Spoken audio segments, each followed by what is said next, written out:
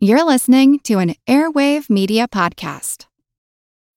When you need mealtime inspiration, it's worth shopping Kroger, where you'll find over 30,000 mouth-watering choices that excite your inner foodie. And no matter what tasty choice you make, you'll enjoy our everyday low prices, plus extra ways to save, like digital coupons worth over $600 each week. You can also save up to $1 off per gallon at the pump with fuel points. More savings and more inspiring flavors make shopping Kroger worth it every time. Kroger, fresh for everyone. Fuel restrictions apply.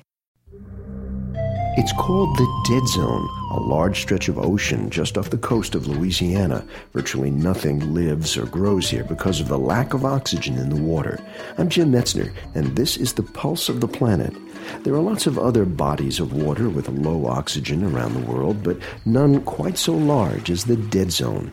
Excessive amounts of nutrients in the water cause microscopic plants to bloom, die, and use up all the oxygen.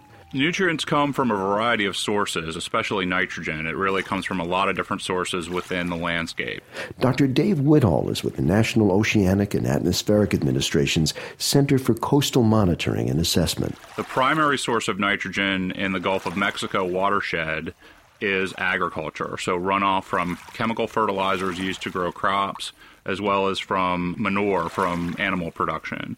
But there's also other sources of nitrogen, such as human waste that is processed through wastewater treatment plants. There's a component of air pollution, so our car exhaust and our power plant exhaust eventually comes back down to earth. There's nitrogen involved in that.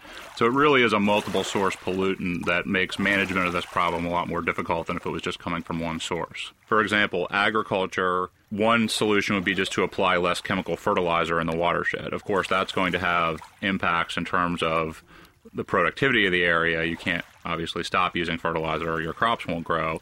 But there's certain management practices, such as making sure to apply your fertilizer at the correct time of year. There's different crop practices in terms of when you plow your fields that can reduce the amount of nitrogen that make it into the river.